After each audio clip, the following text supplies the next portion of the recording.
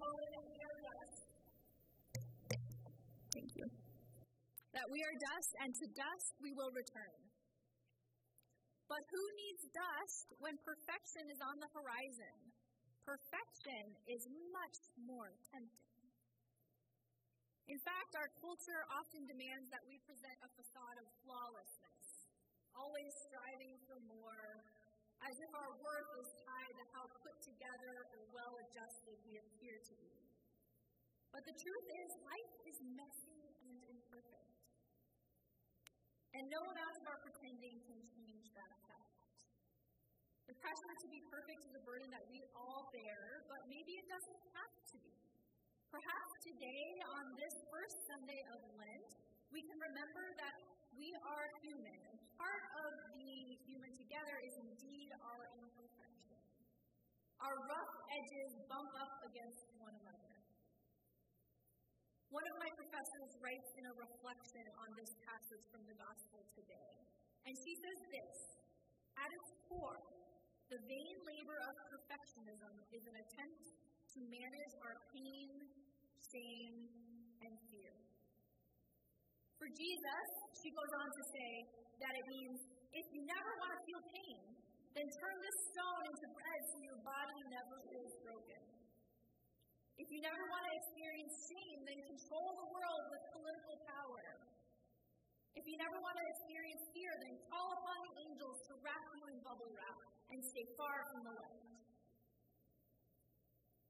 My friends, Jesus here is faced with a very human conundrum. Don't you want life without pain, hunger, fear, and shame? In Genesis, the scriptures provide another take on this human interaction with perfection, from a different vantage point, albeit with a lot of the same themes. Adam and Eve start in the Garden of Eden, a place of divine perfection, with one primary temptation and command: not to eat from the tree of knowledge. After they do, they feel for the first time shame. The Genesis temptation juxtaposes the temptation of Jesus in the Gospels, but at its core, the same truths remain about what it means to be human in light of our desire for perfection. Even the first humans in the world understood this sense of shame, and they did what they could to relieve it, to hide. They lied and they blamed each other. When we put the scriptures into this context, I contend, friends, that the temptation sequence here for Jesus is remarkably relatable. It's not just an image of a perfect Christ who defeats temptation only the way that God can, but it's a message about what it means to be human.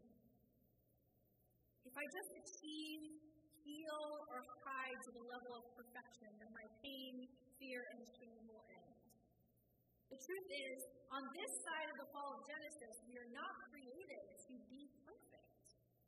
We are created to be human, with all the complexities and imperfections that come with being alive.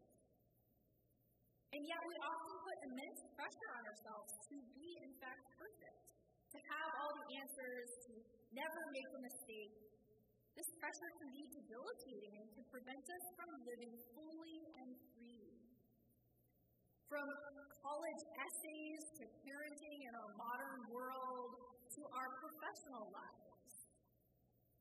Jesus' ability to resist temptation is to be taken as a message of hope and comfort for those among us who struggle with inadequacy and self-doubt. It is a reminder that it's okay to be imperfect and that our flaws and mistakes do not define us. They are simply part of our human experience. Jesus declares at the end of this sequence, quote, "Worship the Lord your God and serve only him." For many of us here today, I contend it means setting aside our aspirations for perfectionism and living into the reality of our lives as they are. Jesus surrenders to the love of God as his angels wait on him. Jesus relied completely on the support of angels and the steadfast love of God, even as he faced the trials and temptations of his world. In his vulnerability and dependence, he showed us the power of trust and surrender, and the comfort that can be found in the arms of a loving Creator. Despite the challenges and difficulties we may face, we too can find solace in knowing that we are never alone and that we have a loving God to depend on. Often when I think about sermons like these, I ask myself, what does this reality about our imperfection say to us and our actual lives today? And today I think the answer is that God gives us each other to help carry the burdens of our imperfect lives, to be known by one another, and to also be known and fully seen by God. In God's mind, our imperfection isn't a hindrance or a flaw. In fact, it makes God's love even more sublime. There is a beautiful art form from Japan called kintsugi, which is translated as golden repair. It's the art of repairing broken pottery from gold dust lacquer, instead of simply throwing it out when it's broken. The idea is that the breakage and repair are part of the history and character of this piece of pottery. In fact, the cracks and the flaws, the damage, the scarring are intrinsic to its beauty and to the whole. The breakage and repair do not need to be hidden or disguised, but instead fully appreciated and enjoyed. If you look up images of kintsugi, you will see pottery with marbled golden textures that are uniquely stunning. Breakage itself of this kind of repair are alien to mass production and to factory assembly lines. No algorithm can reproduce these individual breakage patterns, and no bot can affect the beauty of such glorious repair.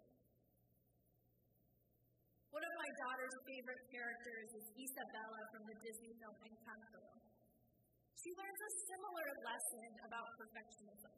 Her character arc begins off with her as this perfect sister in the Madrigal family, the golden child.